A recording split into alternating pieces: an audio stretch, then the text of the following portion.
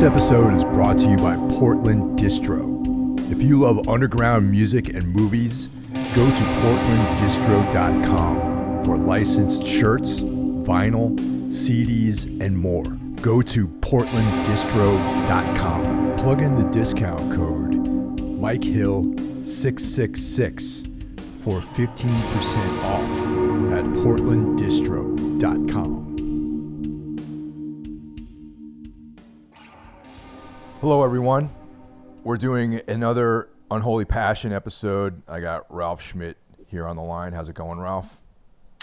Fantastic, Mike. It's CM Punk Return to Wrestling Confirmed Day, so it's one of the best days in recent times. How are you doing? I'm doing okay, man. I actually saw that you posted something on Instagram about that. So you're a big wrestling fan, aren't you? Yes, I am. I know a lot of people that are into like fighting stuff, like are thinking wrestling is something cringeworthy, but I never saw it like as competitive fighting. For me, it's like a soap opera and an artistic soap opera. But yeah, man, I've been a wrestling fan ever since I was, 9, 10. That's when the first WWF back then matches were shown on German TV. And I just fell for it and kept watching it over time. And for me, it's just like, it's like a safe space in a way. It's Sure. it's easy to understand. It's giving you something positive. You know, there are people you can hate and root for, like you have other people you can root for. And now and then there are characters you can relate to or storylines, and it's just fun. I mean, everybody knows it's staged, but still, I love it. And yeah, man, CM Punk was like the guy for me when he came out, being my straight edge myself, and like his political stance coming from the hardcore punk scene, being down with all these bands, and just the way he talked, he wrestled, and it was so honest. And this whole story about him getting booted out of the WWE and the lawsuits, and for forever people were fantasizing about him returning. And now for 3 years there has been this new league, AEW, which is run by wrestlers that are also wrestling fans, and they're backed by TNT, so they've got good funding, and they just established something that I always dreamed of. It's like everybody's welcome there. It's not like sweaty bit guys like in the WWE. It's like everybody's welcome. And now, finally, after 7 years of waiting, yesterday night at Rampage in Chicago, he made his return to, I don't know, it's the most thunderous return I've ever seen in all of wrestling. Not even like Hulk Hogan or The Rock stepping back in the ring got that ovation. Oh, wow. Yeah, man. Yeah, it was crazy, man. Even if you're not a wrestling fan, like this video I posted on Facebook about it, just click on it and see how people lose their shit when, I mean, he comes out to Cult of Personality by Living Color. Oh, wow. Okay. And it's That's a good and song. just like they added like this in the beginning. It's just like it's quiet because everybody knew what's like. Everybody was like, okay, this is supposed to happen, but we can't believe it until we see it. And you see like people talk about it and people rooting CM Punk, CM Punk, and then all of a sudden it goes quiet for a brief second, and then there's this and people just explode, man. And I sat there, I watched it this morning because I didn't want to have it spoiled through the internet. I was in bed when I got up, like took my phone, started watching it. I jumped out of bed, like I had tears in my eyes. That's awesome. I really, it's like one of the best moments I had all year. My cat ran away because she was like, "What the fuck is going on?" That's awesome. And I'm like, it's like it's a 10-minute bit, and then he cuts a promo, and it's so honest and heartfelt. And I'm like, yeah, wrestling is real. Everything else is fake. That's great. I fucking love it, man. So you can hear I had a great start to this morning, man. Cool. That's good to hear, man. I only know about CM Punk really through when he had his stint with the UFC as a MMA fighter, and he fucking sucked. Well, yeah, it's a different thing, man. I know that one's entertainment, you know what I mean? Well, they're both entertainment, you know what I mean? But one of them is more competitive and the other one is like a scripted storyline. Yes. And I mean, I watched a bunch of documentaries with him, like they had it was a big event for him to go over to MMA. So there was all this like, press coverage and these little episodic videos. And he seemed like a cool guy. Like he was into a lot of the same stuff I'm into, like the music and comics, and he wrote comics, and now he's appearing in horror films, and yes, he's an actor, and he seems like a pretty cool guy. I just don't know about his wrestling career. I wasn't really that familiar with it. Yeah, and that's the thing. Like it also clicked the same boxes with me, and now him being in Jacob's Ladder. No, it's Jacob's Wife. I don't know, like this new Shudder movie. Yeah, I haven't seen yet. He's also in Heels, like this new wrestling show, which is like kind of like Friday Night Lights with like a redneck wrestling league. And yeah, man, he's just like such a straightforward and honest guy. And this whole story about him, I hope there will be like a proper documentary about his way. And it's like he came up in Ring of Honor, the small league, which is like one of the most honest things. And I mean, Jamie Getz, our mutual friend, is a huge fan of that. And then he, like in this promo today, he said like he left professional wrestling in 2006. And then it cuts a break, and now I'm back in professional wrestling, which is like a shoot against WWE for being like this product, which is just about entertainment and not about people actually able to wrestle. And yeah, I hope at some point this whole lawsuit, the way he was treated in WWE, how he got fired on the day he got married. So it's a tough story, and he was always honest to himself. He said like, I'm not interested in this anymore, and if there will be a point where I'm interested in it, like a product and a chance for me to actually do what I love, I might come back. And this just has people like me going for years, and it's like, it's not impossible. But you think like he's the one guy that will never go back. I mean, it was the same with Mike Judge and Judge the band. I always thought like they were the band that won't sell out and come back, but they did, and it was horrible. But like with him now, when he comes out, you can see like at first he's skeptical, and then he sees the reaction and see like, okay, this is where my heart actually is. And I'm thankful for like being able to witness this. Yeah. That's excellent, man. I said, I saw that. I knew you were a wrestling fan, and I was like, well, that's great, man. Ralph must be really happy about this. Yeah, I am, dude. Really, it's as I said, it's one of the best moments in the last years. Yeah. Well, before we get too far along, I just want to dedicate this episode to Hollis Murphy, who recently passed away. He was a huge part of the scene down in New Orleans, and for years I would see this young man at shows, and we just developed a friendship just because he was always around every time, Toombs would come through New Orleans. Sometimes he was one of 5 people at the show, honestly, and and it meant a lot to me to have known him these years, and sadly I found out that he passed away. If anyone's interested, or if they know Hollis, there's a GoFundMe page to help his family cover the expenses. And so if anyone wants to offer any support, I'm going to post a link to the Everything Went Black. A link to the GoFundMe at the Everything Went Black Facebook page if you're interested. So, please check it out. And Hollis is going to be very much missed in the world. And, my heart goes out to his family and friends. And this episode's dedicated to him. Oh, man. Yeah, I saw about this. I haven't met him, but I heard so much about him. And so many bands and people that I like gave a shout out to him. I just watched like a brief stint of a Down New Orleans show stream they did. Yeah. And Phil Anselmo was wearing his shirt. Oh, wow. Damn.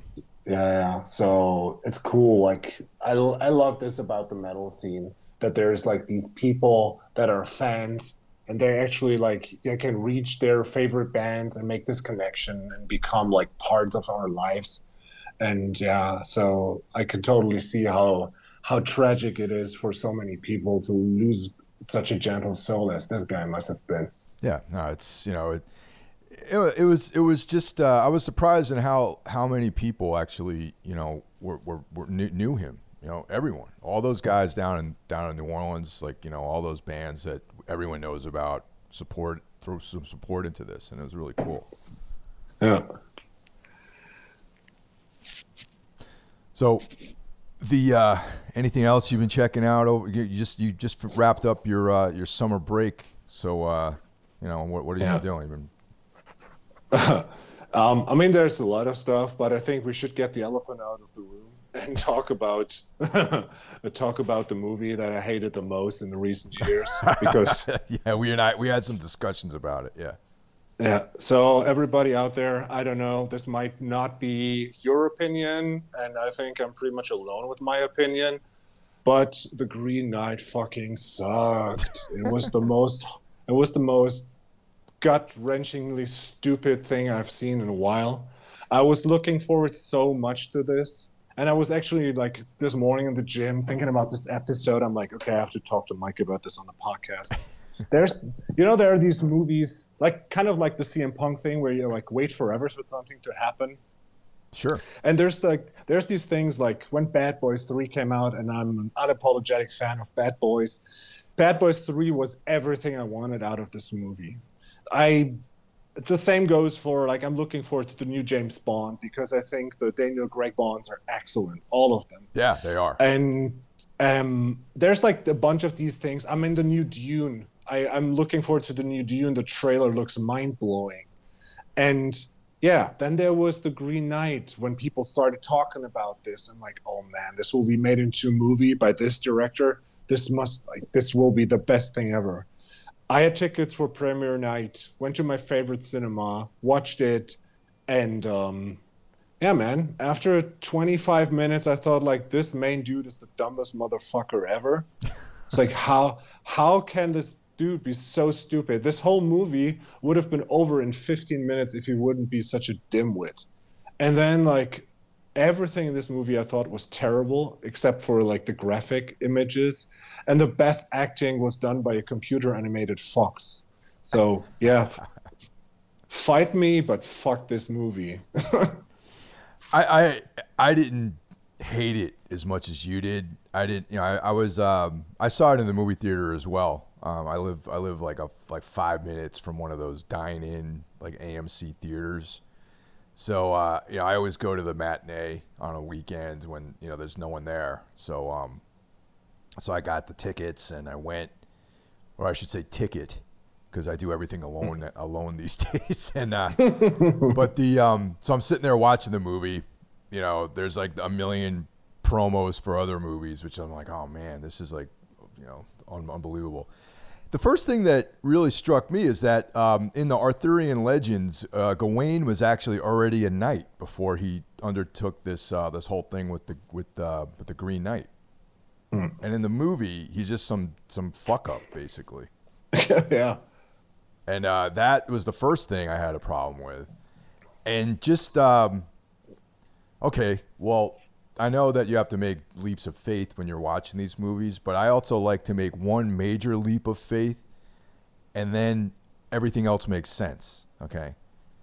Yeah. So he's just some guy, some libertine, and he cuts the guy's head off, then the Green Knight's head off. And I'm just like, man, that's like kind of a bold thing with someone who doesn't have any experience with a sword to do, okay? Yeah. And then just the whole... I know that the Green Knight story has more to do with like this kind of absurd situation and that, and I just thought narratively it didn't really do what it was supposed to do as a narration. It looked great, There's a small tie-in with the Giants, that was awesome. Yeah. Little tie-in here, I saw the Giants and I was like, oh, the Nephilim, or whatever. And I was thinking like today we're talking about Fields of the Nephilim. So, but I give it like out of a 5, I would give it a 2. I know that you would probably give it a 0, but I give it a 2 out of a 5. Yeah, I hardly hate on movies that much, but I think it's like because I was expecting so much out of it, the blowback was even harder. But I remember, like I'm not a hateful person. I don't really feel hate. Mostly I'm like, disgust or something, but it's not a lot of things that I really hate, besides maybe fascists. But I'm like, I'm in the movie theater. It's my favorite theater. I'm like, cool. I'm in this movie, and tomorrow there's no work, so like I'm not tired. I actually bought some popcorn, and it's like I got my sugar-free Coke, and I'm like, this is supposed to be good because I also go to the cinema mostly alone. And then it starts. I'm like, oh man, this will rule. And then it starts. I'm like, this guy is a handsome-looking idiot. And then it's just like, oh, like okay, this is that guy from this movie, and that's that guy from that show. And then it starts, and then it's like, yeah, so here's the challenge, man. So you attacked me, like one of you guys attacked me, and I'll give the same thing back to you next year. We'll meet at my castle, you know. I was like, oh, cool, I'll chop your head off. That will be a great idea. I'm like, okay. That's what I mean. The logic of it, you know. Ugh. So yeah, I'm like, okay, so wow, I really hope they can turn it around, and they didn't. And of course, yeah, there was the scene with the giants, and that was cool. And as I said, like the fox really was cool in a way, but like so many other things, I'm like, okay. And then all of a sudden, like he's there, he's at the. I mean, the fucking guy got owned by three kids in the forest 20 minutes into the movie and 5 minutes into his journey. You know, like he's stripped naked, losing his fucking sword, tied to a tree like a complete victim. And it's just like, God in heaven, what a dimwit. So yeah, it's a -2 on my chart. Wow, that's harsh, man.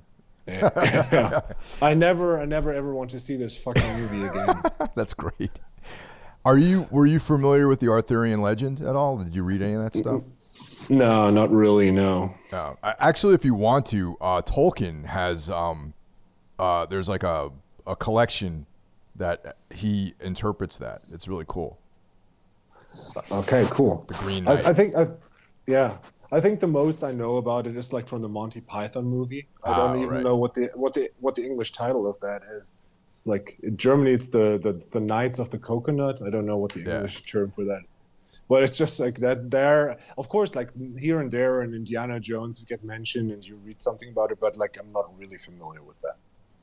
Yeah, it's funny. I thought, I was like, oh, the Green Knight, you know, it's like Gawain, like I said earlier, per the legends, was already he'd already been knighted before the Green Knight came down. You know what I mean? So that was like for me, that was the thing I got stuck on.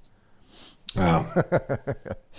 But wow, man, that's harsh. But hey, you know, what are you gonna do? That's life. Yeah. Anything good you saw or read or music you like? Well, there's been a bunch of stuff. Most recently, I actually I saw something I didn't enjoy last night, and I was kind of upset that I did not like it. Was I saw Demonic, the Neil Blomkamp film. Okay, haven't heard about that. It's brand new, and Blomkamp did District 9, and which was great. I love it too. Yeah. His other films, he did Elysium and this other film called Chappie, which I did not see.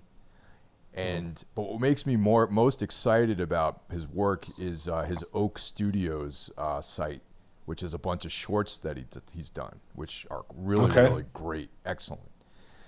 So Demonic is his first feature-length film in a long time, and I was like really looking forward to it. I was going to drive 45 minutes to see it in a theater last night, but I discovered that it was on Apple. It was on the iTunes, the movies.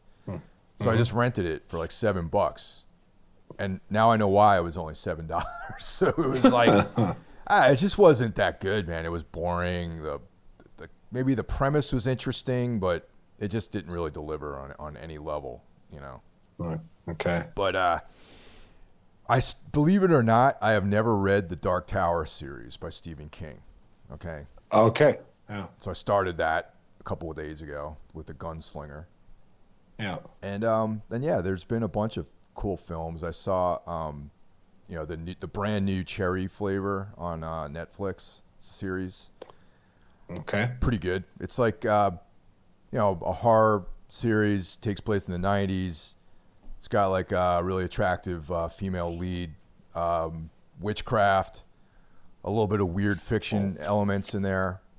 Nice. Very nighttime LA vibe to it, which is cool. Kind of like Lost Highway-esque at times, you know? Cool. Yeah. Yeah. It's been staying busy and aware of like a lot of good movies. I actually just started for the first time in my life the X-Files. Ah. And it's it blows my mind why I didn't continue watching it. When the first season came out back then, I saw like the first few episodes and lost track. And a lot of people around me are like, "You've never seen the X-Files, really?"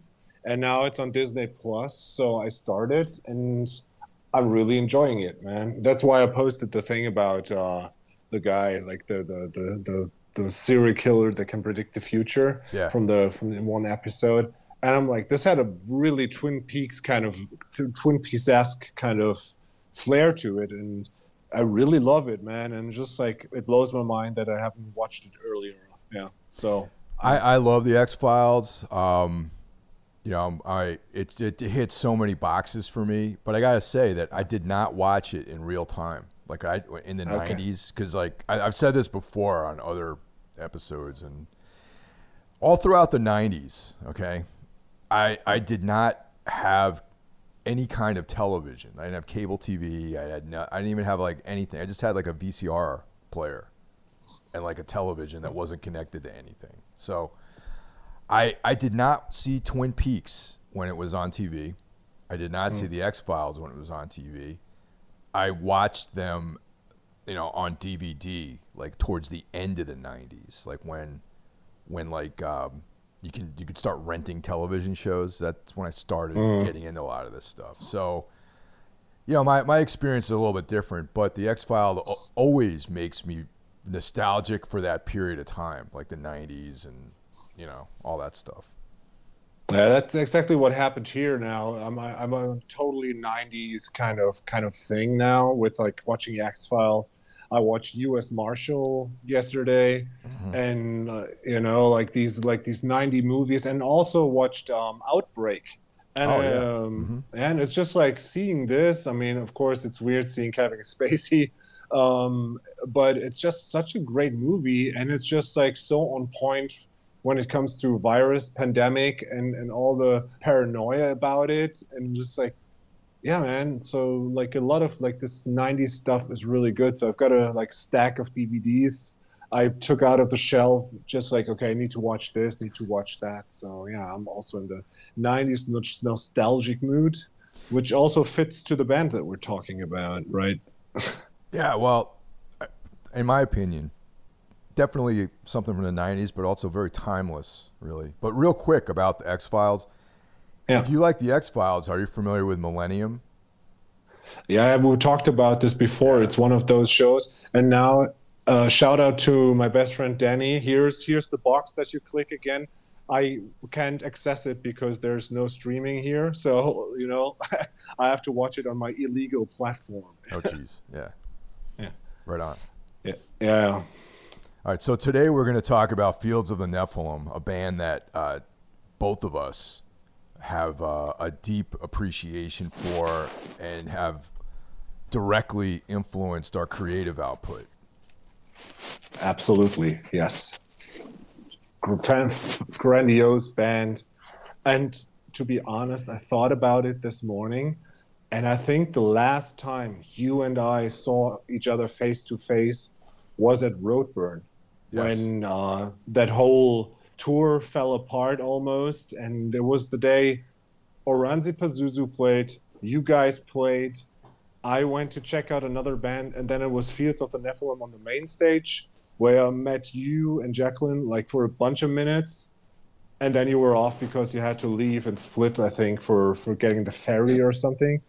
And I thought, like, okay, so it's cool that we finally talk about Fields of the Nephilim because it was the last time. And I mean, how long was that ago? Like 5 years, 6 years?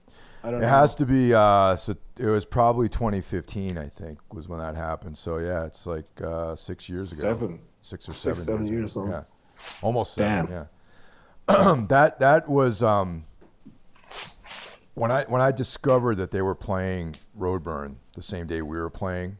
It was like a time of rejoicing for me because I never thought I would ever see Fields of the Nephilim. So the CM Punk feeling I had this morning. I have to be completely honest with you. As I was watching the set when they were playing, I actually felt like I was getting so emotional that I felt like I might tear up a little bit, and I'm completely honest when I say that. You know, it was especially very, very profound experience for me. Especially given the circumstances of that day. I felt like I knew how much you love this band. And I thought like after this mess of a day that you must stand there and it's just like everything falling off of you. And it's just like, there's this band that I love so much and I finally see them play. Well, the funny thing about like Ralph is hinting at this ill-fated tour that we went on with Black Anvil in Europe. and it was one of the worst organized, tours in Europe. It was actually the last time we did a proper tour of Europe too. So we haven't been actually to tour.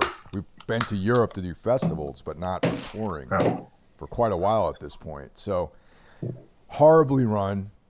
The guy who booked the tour, when he mentioned his name to me, I still feel a wave of anger and frustration for a wasted period of time that could have been utilized much better.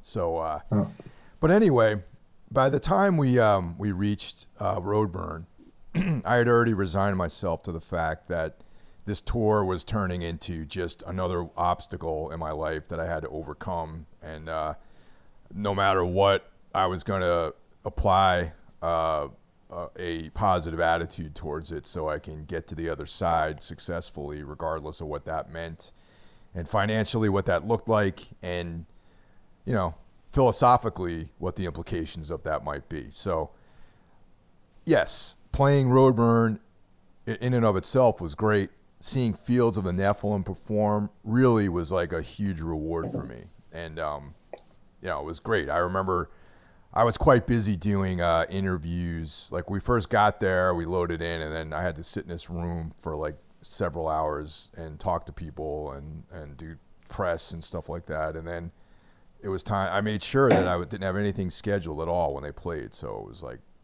the fucking reward of a day of being exhausted and probably needing a shower and really needed some decent food and that kind of thing. And then I got to watch Fields of the Nephilim play, and it was like fucking amazing. Like as far as I know, they have never toured the States since the late 80s. I think they came over here in like 1990, and they haven't been since. Yeah, I mean they only rarely play live. By now, I had the chance to see them 6 times, ever since Roadburn. So like, which comes to one show a year pretty much. And there was one scheduled about an hour away from Cologne last year. It has been rescheduled to this fall. I still haven't secured a ticket, but it's not sold out yet, which is something I wonder about. But yeah, I might try. Like today, doing a bit of research, listening to like a bunch of the songs again. I'm like, oh man, no, I have to get a ticket. It's like one of these bands you never know if you will see them again. And when like COVID taught me something, is like don't push on the chances to see something that you want to see, because it might just be away by the time you get there. Yeah. That's exactly the lesson I learned over these last 15, 18 months or how long it's been, is just don't wait on things. Just do it while you have the opportunity. And with that said, excuse me, I may never see this band again. Yeah. Which is sad to me. Yeah, but like let's be honest. If like I won't say if like COVID is behind us, because it won't. Like if we have a way to properly deal with Corona, COVID, and people are allowed to travel internationally again and shit.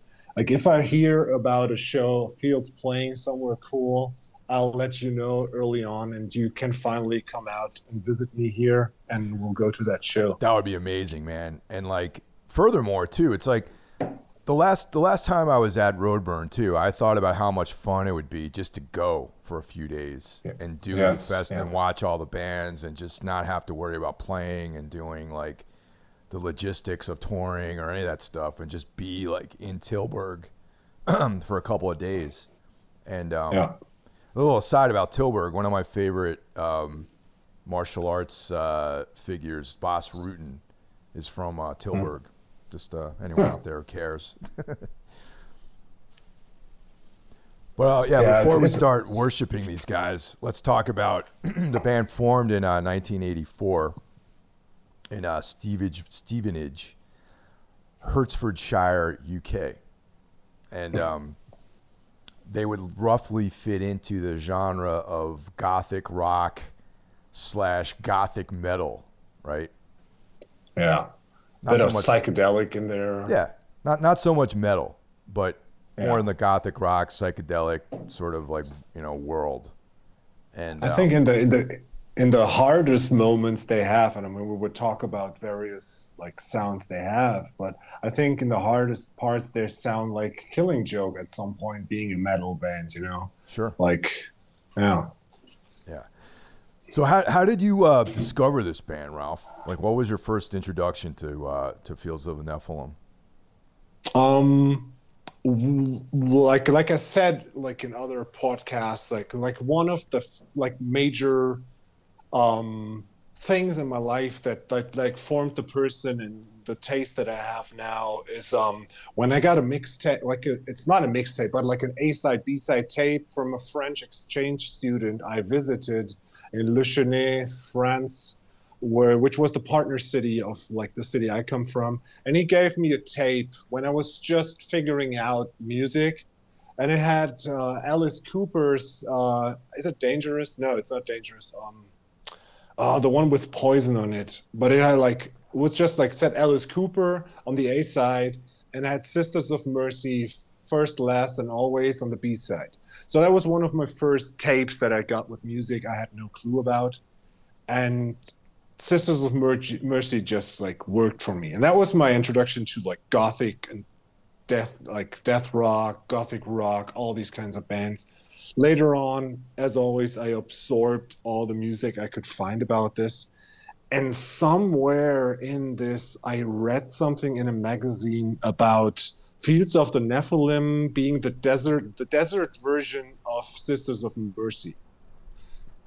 And I didn't know what to make of it. And I saw the pictures of them looking like people from Sergio Leone movie. Yeah. And I'm like, that's interesting. And I listened to them, and I could understand why people compare them to Sisters of Mercy, but I don't think they sound like Sisters of Mercy. Oh. But that was like some time in the early 90s I found out about Fields. Oh. Yeah, definitely. That's probably around the time I discovered them too.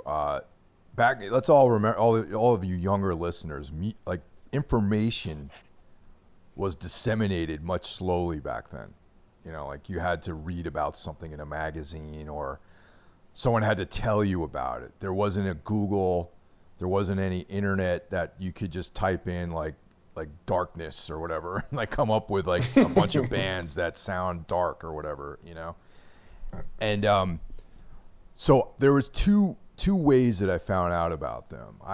There used to be a zine that was called Propaganda, which like some of you older, I know Retta, if you're out there listening to this, you know this magazine because you and I have like corresponded about it. But it's a like a goth industrial black and white glossy magazine that came out and was published for a number of years throughout the 90s. And that's where I found out about a lot of bands that I like Death in June was covered in there. The Coil, they would have articles about them. Oddly, there was a Soundgarden and Guns N' Roses article in there too. Oh, okay. Yeah, I think Chris Cornell might have even been on like one of the covers of the magazine. So there I find Fields of the Nephilim. I'm like, oh, that's an interesting name. At that time, I was just starting to read about like a lot of the occult and like esoteric stuff was starting to leach into my reading. My diet of books and stuff like that. Like I was reading about reading Aleister Crowley and getting into like the Process Church and all that kind of stuff. And that name resonated with me because of the biblical Hebrew Bible crossover with giants and fallen angels and things like that. So I read the article. Like very striking looking band. They got like a very, very intense image with the Sergio Leone Western vibes, like you mentioned, Ralph. And they look like they'd ridden across the desert, on horseback. These dark figures like against the desert sun, kind of thing. And so then I hadn't actually heard the music yet. A few weeks later, after reading that magazine, I picked up a sci-fi horror movie called Hardware by Richard Stanley. And anyone who's listened to me talk about horror films, I'm a huge fan of the work of Richard Stanley. And I know that right now he's been canceled, and all this stuff. And it's unfortunate because I feel like he is a true visionary within horror and weird fiction and all that sort of stuff. And it broke my heart to hear that something happened that was controversial around him. So anyway, Hardware was a film that actually featured the singer Carl McCoy in the opening credits. So I'm watching this movie, and there's a desert scene, and I see this guy dressed what I thought. I'm like, oh, this guy's dressed like that band that I just saw, that I just read about. I just read about this band, and here is this guy. It turns out, I find out that he actually has a connection with Richard Stanley.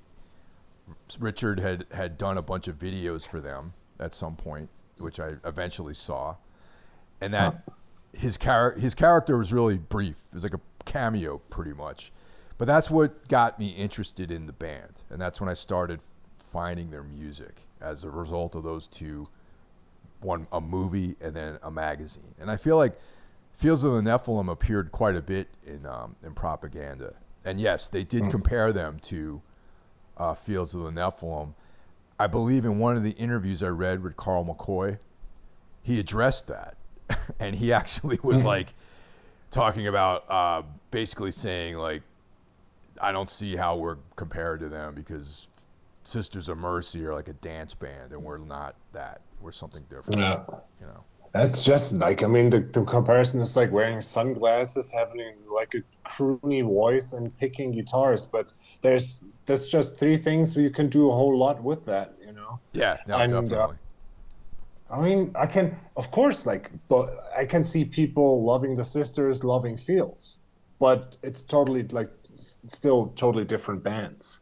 But what I think with both bands, we talked about stuff like this before.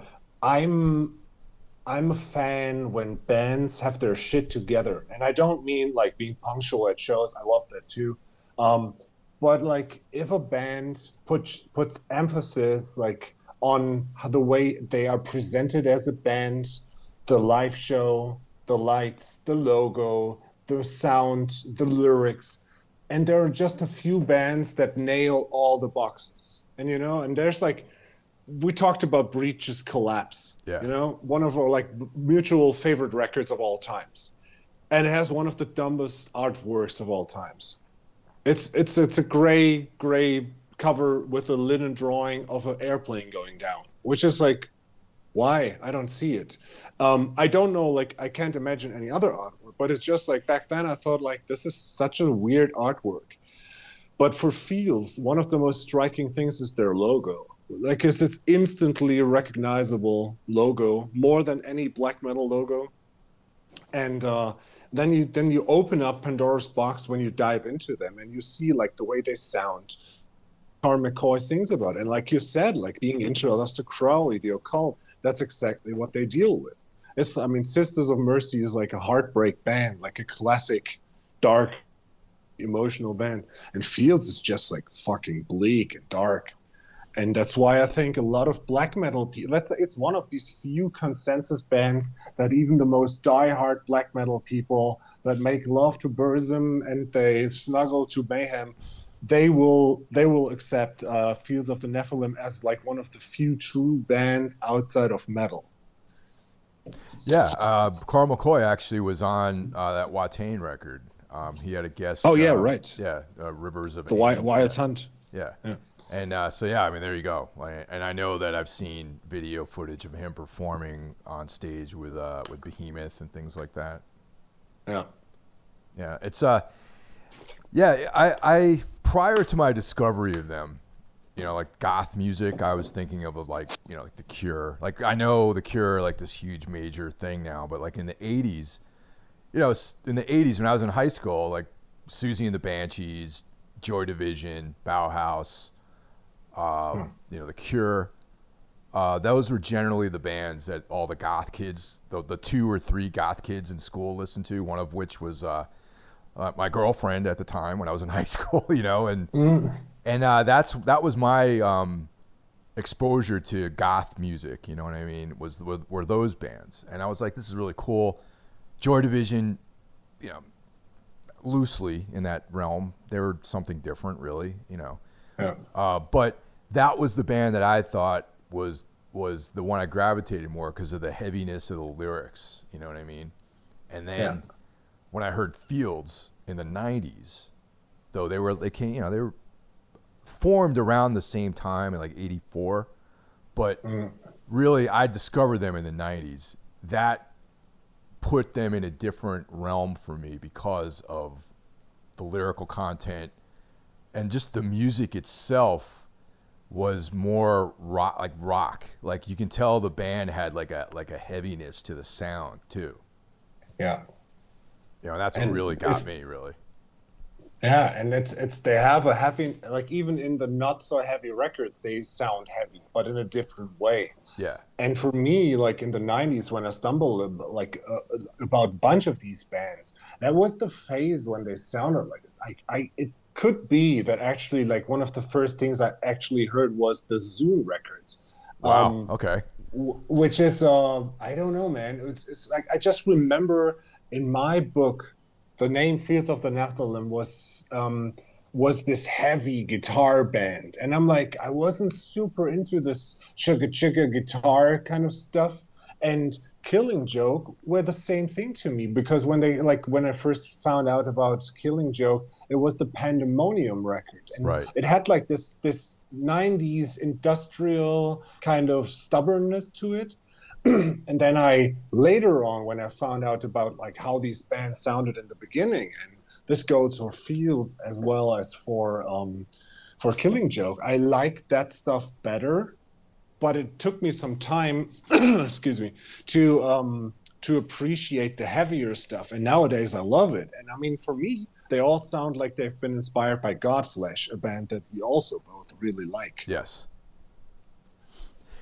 Yeah, I actually heard the first stuff I heard by them was the Elysium record, you know, which I think that came out in '90. And what's notable about that record is David Gilmour had a hand in the production of that record. Yeah. That's of course David Gilmour is from Pink Floyd, and that has like probably one of the greatest like pop songs ever written on it, For Her Light. And, yes. And I was like, oh, this is great, man. This is like really cool. Like I dug like the catchiness of the song, you know, but it's just dark. Like his voice has this like gravelly like intensity to it, you know. And but the Zune record, it's funny because that's the record that's Zune, though technically is not a Fields of the Nephilim record. Yes, right. It's like more like Carl McCoy's solo work. It's called The Nephilim, right? But they play some of those tracks actually are played live. Like there's some like ceremonies, like the live Fields record that came out years later. Yes. Some of the tracks from that record appear on that with the band playing it. You know, so it's 6 of one, half dozen of the other, I guess. Initially, no one liked that record. I remember people, like a lot of my friends who are like all about this style of music were like, oh, it's their like, you know, Ministry like ripoff or whatever. And I got to be honest, I like that record more than any Ministry album I have. So it's, to me also, that it really grew on me, and some of my favorite tracks are actually on Zune, you know. Yeah, it's a fucking great record. Yeah, and I mean, yeah, the story about like the split they did, and then like him starting this, and then the. Have you ever heard this other band Rubicon? Like the rest of the guys that did Rubicon? Yeah, they have 2 albums out, and I only heard one. I've only heard one of their records, and it's it, you know, it's the only record I heard by them is the What Starts Ends. And apparently there's another album that they did, but that one record is like, you can obviously tell that they need Carl McCoy to front the band, in my opinion. Yeah, you know. Yeah, I mean, it's cool, but it's not anything like Fields of the Nephilim. Yeah, it's also my feeling, but yeah, I mean the Nephilim, like the Zune record, kind of pushed to where this band has gone, and I mean there was this illegal record Fallen, which was just like a compilation, and they didn't have the right to release it, and but then like in 2005 when Morning Sun came out. And by that time, I was already a fan of the band. I'm like, okay, this is a great blend of everything they did prior to the Zune record, but also incorporating this heaviness and sound they had there. Yeah. You know, it's funny. Like they threaten new material, you know, yet there's nothing new that has come out so far by these guys. I think the last time they were like really active as far as like you know, releasing material was like 2008 or something like that, I believe. It's the Prophecy 7-inch came out in 2016, I think. Right, the 2 new songs. But that besides that, as far as like full lengths or EPs or anything like that. Yeah, right. Like the Prophecy was just like a little taste of like a tease. But what I really would love to know why they haven't released any new material, because I enjoyed that Prophecy 7-inch. Yes, me too. But I think they really say there is no rush. Like we will play 1 or 2 shows now and then. And I think they love to play Germany. I mean, the last time I saw them was in the Netherlands. And that's the big advantage of living in Cologne, that you're like in an hour you're in Belgium or the Netherlands. And so the next time they play, which will also be like an hour away from here in Bochum, so there's this chance, and I think they just like, they have plenty of other things to do, and now and then they're like, okay, let's do this. But I don't think they feel forced to do anything. And I can hold my breath, you know, like I can wait, and I hope there will be new stuff, and I think it will be great. And I would dread if Sisters of Mercy ever tried to record something new, because like when we do this comparison, I mean, I haven't seen Sisters of Mercy live ever, but I've seen like streams of the recent shows, and it's just an abomination to see that. It's just so fucking uncool. And like Fields of the Nephilim, big advantage with wearing hats and sunglasses. You can wear a wig if your hair falls out. I don't know, but it just they still look fucking amazing. Oh, dude. When we saw them at Roadburn, man, Carl McCoy looked awesome. I saw him backstage too, man. He just looks great. You know, the guy's like probably at least 60, I imagine. You know. Yeah. Oh man. Yeah, I mean the one of the coolest thing was I think we talked about this too. There's this festival here also, not about an hour away from Cologne, called the New Waves Day. It's a 1-day festival. They started a bunch of years ago, and it has been canceled like 2 times now because of COVID. But the last time I went there, no, not the last one, the one before that, it was Fields of the Nephilim headlining. It had the Damned, the Chameleons, Crook Shadows, and some other, like, it was a fantastic festival with just great bands. And then Fields came out to a raucous crowd of old goths and post-punk fans, and they played like the slowest, heaviest set I've ever seen them play. Wow. It was super delayed. It was already really late, and I was high on seeing the Chameleons the first time, and then they played like this almost like a Doom set, and it was so I'm like, this band, they can do whatever the fuck they want, and they will always rule. That's awesome, man. And that just speaks to like them playing a show, like a festival with like the Chameleons, and then they played a festival with like all these metal bands and stuff. You know what I mean? Yes, yeah. And I think they played Roadburn, not Roadburn. Well, they did play Roadburn, but I think they played Hellfest one year that like Kiss was the headliner. Yeah. Yeah. So that's how versatile and how widespread their fan base is. Yeah. And I can understand why so many people are into them. It's just like the sound speaks to so many fans of so many musical aspects of dark music. Yeah, I just wonder, like, in comparison to the Sisters, like, they're not a big band, you know, but they have like a die-hard fan base. Also, it's because of though their music is very catchy, there's an unaccessible element to it because I think of the songs that have like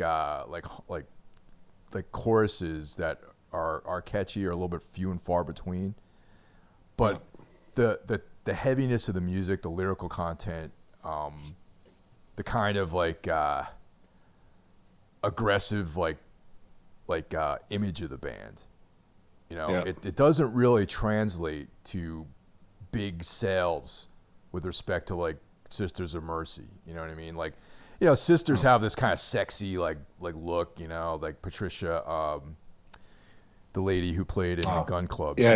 Patricia Morrison, she was in the band for a while with her like gloves and everything, and you won't see that with Fields of the Nephilim. You see these like imposing guys with like these dusters and hats and just big ominous look to them.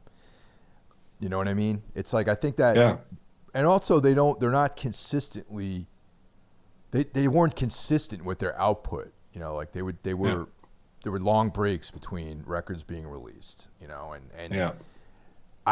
they only toured the United States just this one time, as far as I know, back in like 89, 90. So they weren't like playing shows in the States really. So that's probably why they never got to be huge. Yeah, they're too edgy in a lot of stuff they do, from the sound and everything. There's also just like Carl McCoy's voice. If you compare them, I mean, let's keep it with the theme of like Sisters and them. If you like, Andrew Eldridge's voice is soothing and it's just like comforting in this dark tone, but like Carl McCoy is like this wolfish kind of mumbling with the rough sounds and the vowels that he produces, and it's not as accessible as, like, you can't sing along like for example, if you sing along Walk Away by the Sisters, that's easy, but Moonchild is just like, you can sing along to Moonchild, but it's not in the way that you can sing to any Sisters song. Yeah, you're right. And if I were, like, even speaking to that too, Sisters of Mercy, when I was like 17 or whatever, 18 years old, like all these girls I knew were like into Sisters of Mercy and thinking that this was like the darkest like thing, like I'm into like vampirism and Sisters of Mercy and all this stuff. But the Fields of the Nephilim, but at the end of the day, the Sisters music was about love and relationships and having your heart broken and all that. And then you get Fields of the Nephilim, where the lyrics are about like Sumerian gods and like, there just isn't that emotional connection to young people that would have allowed them to become like these superstars, Yeah, it's comparable to like one of the, like, when we talked about doing this podcast, and I always like proposed this idea of like giving each other challenges to decide either or. One of the first questions I wanted to ask you, which I know the answer to, is like vampires or werewolves. And I think if you compare it, Sisters of Mercy are like the vampires. They're romantic, they're gentle, tender, and like dark. And Fields are rough. They're like wolves, like they're totally more aggressive. Yeah. Yeah, I was. The answer. My answer would be werewolves. Of course. Of course. Yeah. Yeah. So that's actually a really good comparison. Yeah, sisters are the vampires, and Nephilim are the werewolves. Great, I love that. Yeah. In preparation for this episode, I was like, going through a lot of the records and listening to a bunch of stuff, and I kind of like compiled like a recommendation list for some people, as far as like if you are not familiar with this band and it sounds interesting to you, because I acknowledge that they're not a household name, especially with some of the people that might be listening to the show. My two recommendations, I have a couple of recommendations of where to start with this band. And, they actually have a fairly limited catalog, but I would say if you want to get really good examples of what they sound like, the three records would be Elysium, The Nephilim, and Zune. I think those are like great entry points into what this band is all about. I would agree. Yeah. Some of the other stuff is cool. Like there's a live album called Ceremonies, spelled Ceramonies, which is a live. There's a video that accompanies that too, and that's basically cut from 2 nights at London's O2 Arena, and that's got some great versions of some of the songs that are on Zune, which technically is not a Fields of the Nephilim record, but that's the interpretations of the band playing some of that material. And so would you add to that? You got anything you want to add to that? I mean, I can only vouch for the Morning Sun record of 2005, because it's like, if you went through the 3 records Mike just told you about, which definitely are the best ones to access this band. And I think like if you start somewhere, start with a Nephilim, the record, the Nephilim from '88, because it's like pretty much the hit record they had. And Elysium after that is a bit more psychedelic, but also more clean in the production. And the Zune record is a really heavy record, but it gives you a great overview of these 3. But if you dig it, then you should continue with Morning Sun. And I mean, Dawn Razor being their debut is great. There's not much you can do wrong, because I think they always kept their trades in what they do with the vocals and the picking guitars and everything. But there are some like songs, I think. Let's talk about like our favorite songs. Oh, and yeah. I think okay.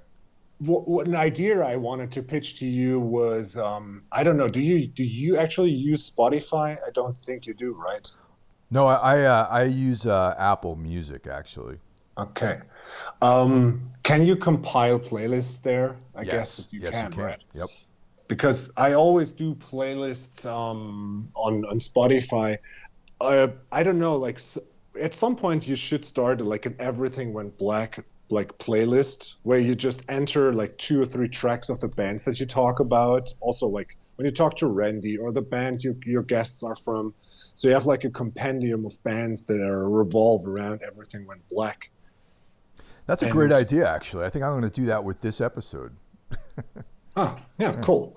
And so, like a bunch of like web things do this now, that they have like playlists curated by acts they interview, or like to have like this ever-growing playlist of bands, and people can just shuffle through it, and it's like, oh, cool, this sounds nice. I go back to that episode.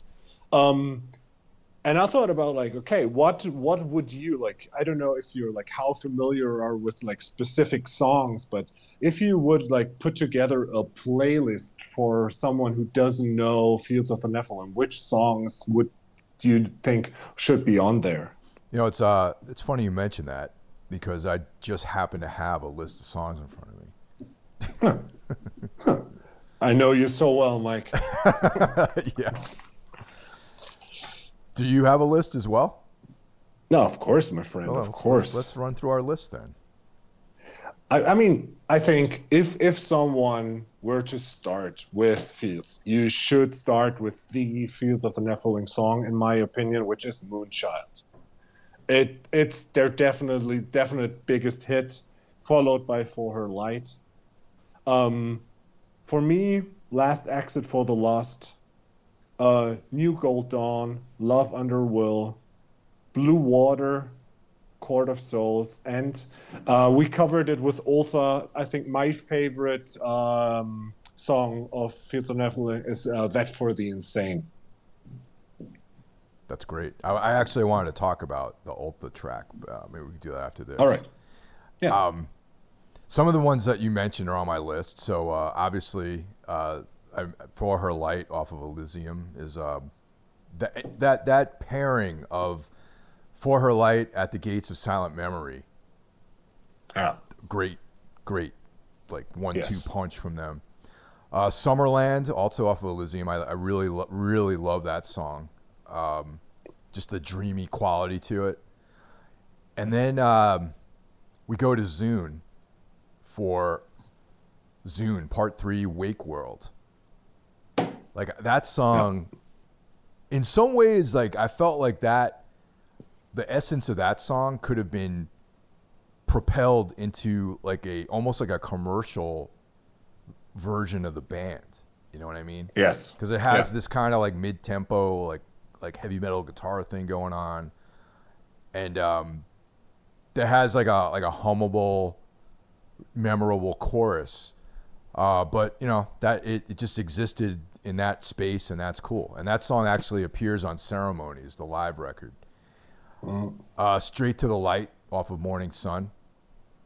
Great song. That also is on Ceremonies too. And the version on Ceremonies is like actually the preferred version of the song for me. Yeah. I also have Moonchild, which I do believe is almost like their anthem in some ways. Yes. Yeah. Last Exit for the Lost and Love Under Will.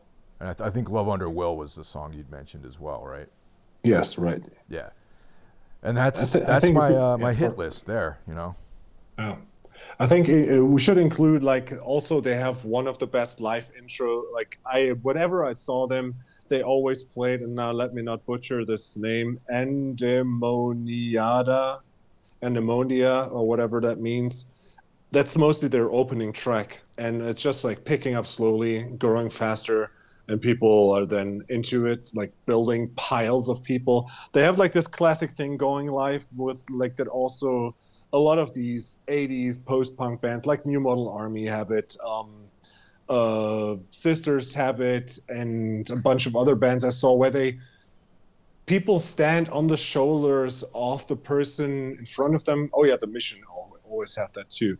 And people like building this pyramids of people in the crowd, and then the top people they're waving their arms in gestures that are always kind of, it looks like they're, I don't know, like rowing a boat or something, and they imitating the words they say. That's especially like with New Model Army. If he sings about rain, they will make a rain gesture. It's kind of pathetic but cool at the same time.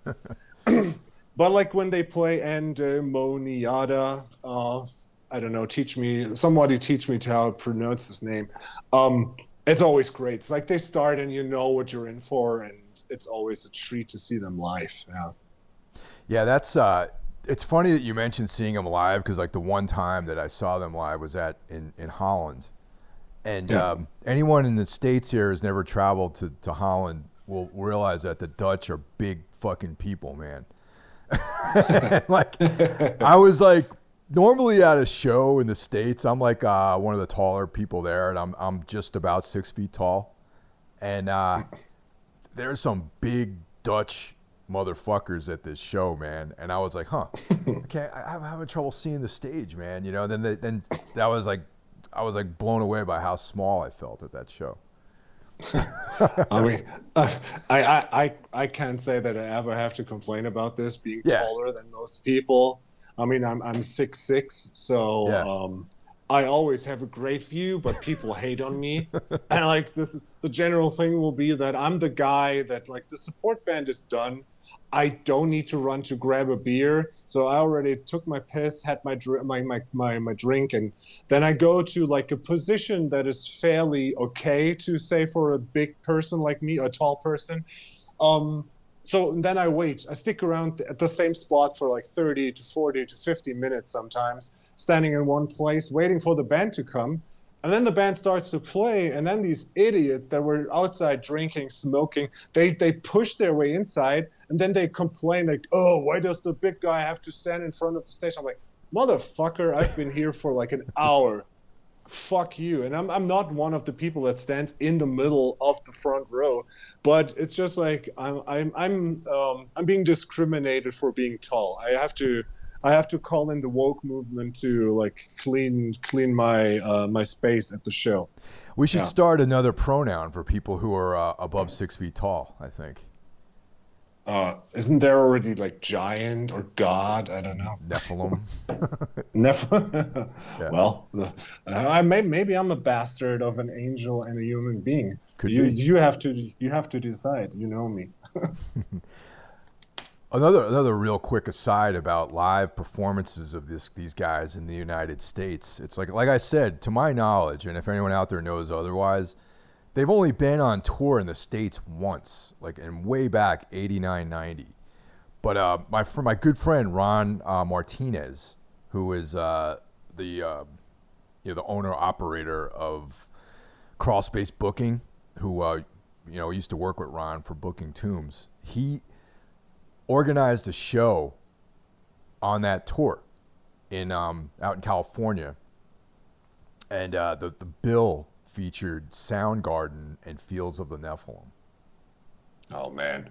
And that would have been like the Louder Than Love era of Soundgarden and Fields of the Nephilim. Pretty cool, right? Damn. I mean, I've never seen Soundgarden live, and especially like around that time, I would have loved to see them, man. That would have been an interesting show, I think, man, and it's just fucking cool that something like that happened. But it goes back to our Soundgarden episode when we did research for that, or like Faith No More, that a lot of these cats had like these kind of bands as a role model when they started out. And I remember that like Fields of the Faith No More with Roddy Bottum, he was a big goth guy when he started out, and also like with Soundgarden when they started, they loved like the darker side of rock music. So I assume that they were fans of Fields of the Nephilim and were glad to play with them. Yeah, totally. I think it was I might have seen one of these documentaries about the Seattle music scene, and it was like I want to say it was maybe something about Mother Love Bone. Maybe the PJ20, the Pearl Jam documentary. It was probably that. Like, I'm not a fan of Pearl Jams, but I watched the documentary because I'm interested. Like, I just don't like their music. Like, I think the guys are pretty cool or whatever. And I'm a big Green River fan. I love Mother Love Bone. And there was a show with actually Mother Love Bone supporting the Cult, actually. And I always thought that was really cool. That would have been a great show to go to too. Yeah, and it's also funny, like, if you see how the Cult evolved from, like, this dark, gothy kind of band or post-punk into the straight-up rock band they became with Electric Circus and shit. And that's more in the vein of Mother Love Bone then. Yeah.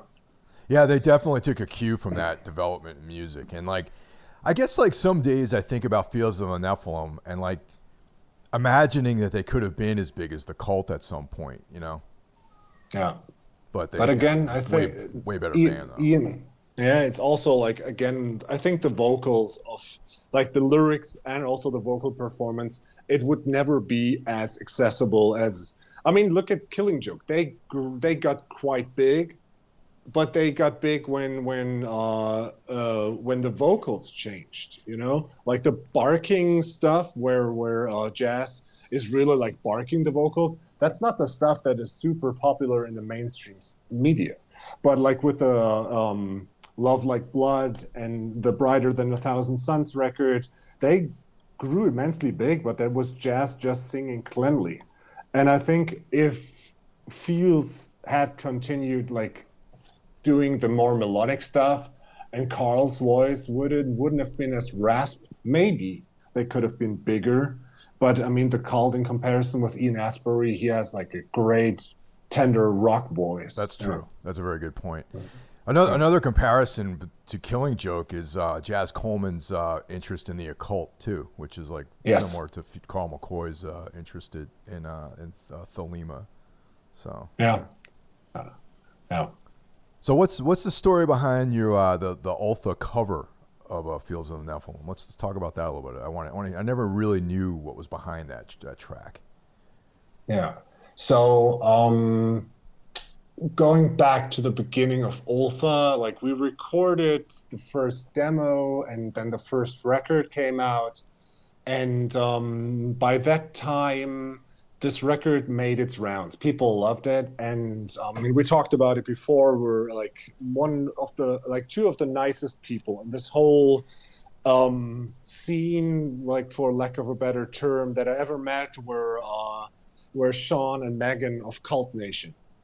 Yes. And they've been huge fans of Planks and featured me there with Planks. And as I mentioned before, I wrote articles for them. We interviewed each other for that. And Sean like dropped me an email, said they have these they did projects where they had bands cover whole records of other bands, but each, like, for example, they covered Hear Nothing, See Nothing of Discharge, and every song was covered by a different band. And then they released it as a Cult Nation exclusive something. And that featured, like, the Hear Nothing, See Nothing thing featured friends of ours called Unruh. And I spoke to Sean about it and said, that's fucking awesome. And he said, like, dude, the next thing we're doing is the first Bathory record. Do you think Ultha might be interested in doing a cover? I'm like, hell yeah, we'll do that. So we prepared the Bathory cover and recorded this together with the 2 tracks of the Dismal Ruins EP, where we also covered Mighty Sphincter. And that compilation of the first Bathory record being covered for Cult Nation also had a band from Germany. They are from close around here called Morast, a band. Did I ever mention them to you? Yeah. Check them out. Yeah. Because I think that must be right up your alley. It is. And they covered a Bathory song too.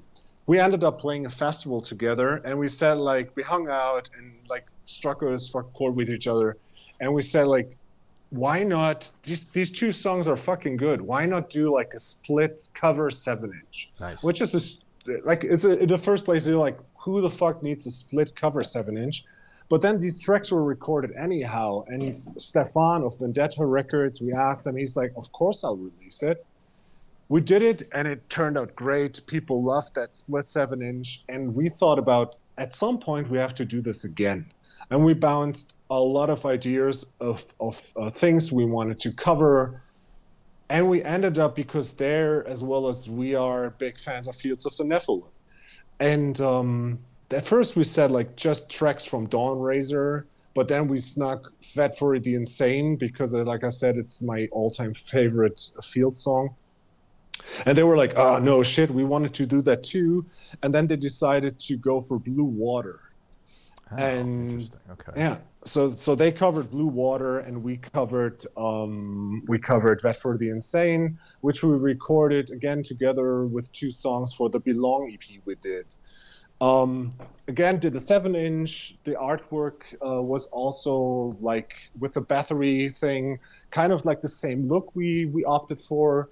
And it turned out great. And again, people loved it. And we always had ideas for maybe doing a 3rd part or 4th part of that split. But that's the story of how we ended up covering Fields of the Nephilim.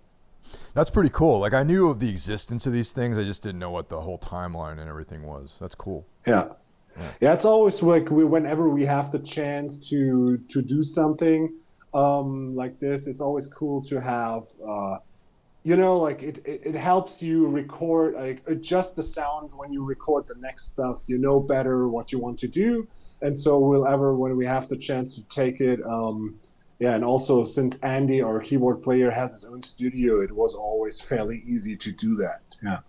That's great that we live in a world where we can actually do a lot of the recording on our own too, man, these days. Yeah. You know, that's a huge plus in this society that normally I'm very down on technology, but that's something that's really cool though. Yeah, definitely. Yeah. Yeah. Yeah, man. So we haven't covered any of their songs, but they've been a huge. I mean, anyone out there who's familiar with Tombs, if you listen to our last album, there's Fields of the Nephilim influences all over the record, and that's one of my goals with the band is to be like this kind of like, it's like a cross between Fields of the Nephilim and like Waking the Cadaver or something like that. That's always been like somewhere between there is like what I want our music to sound like.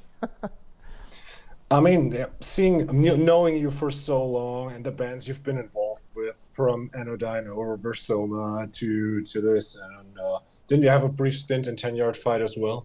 No. I was asked to do a tour with them, but I declined.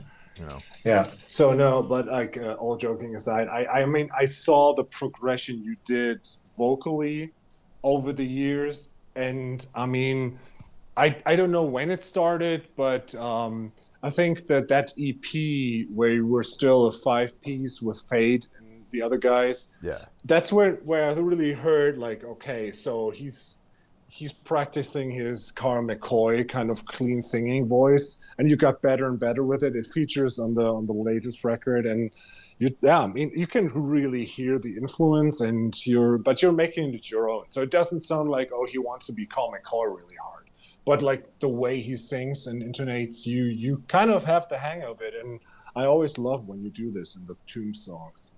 Well, I actually would like to be Carl McCoy, if I could somehow. Change like how you can possess like certain people, like that'd be kind of cool, I think. But you mean the possessor style, but then you have to kill him off and then after something that? Like exactly. That's what I was that's exactly what I was thinking.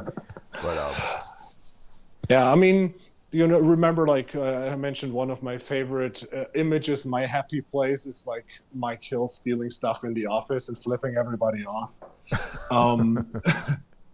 Would be like seeing you on stage in a poncho with sunglasses and a fucking sombrero playing Tomb songs. That would be great. I would print a T-shirt on Mike Hill is hard to work with, but like Mike Hill is a full-time cowboy now.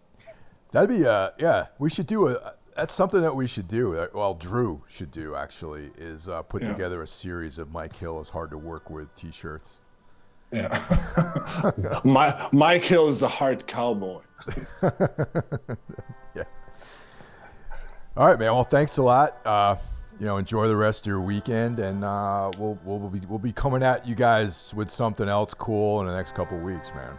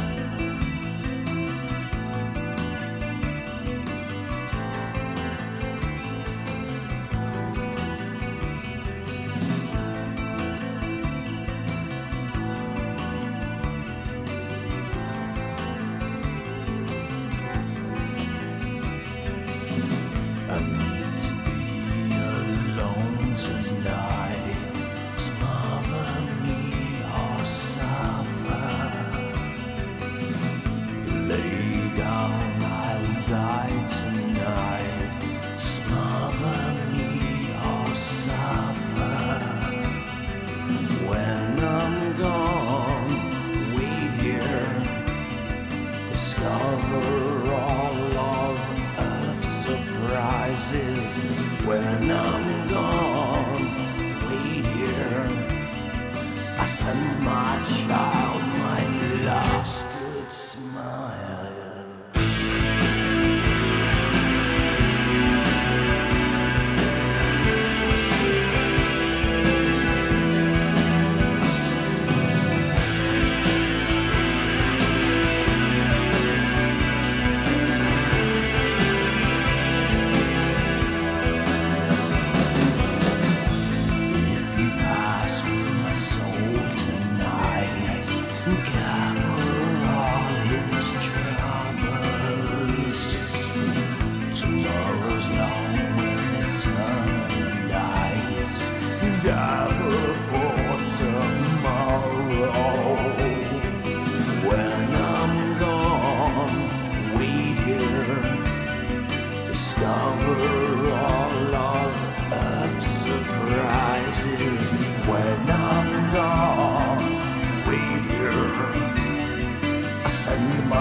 child, my lost good smile.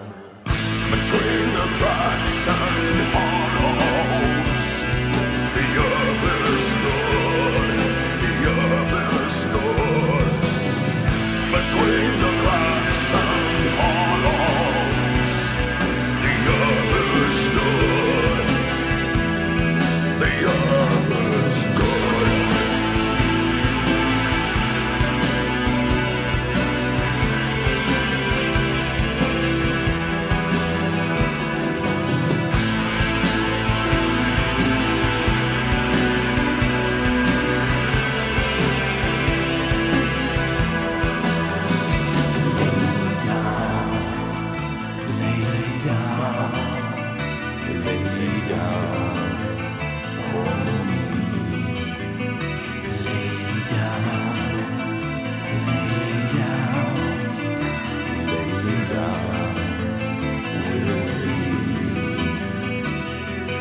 When I'm gone, wait here, discover all of life's surprises. When I'm gone, wait here, I'll send my child my last goodbye.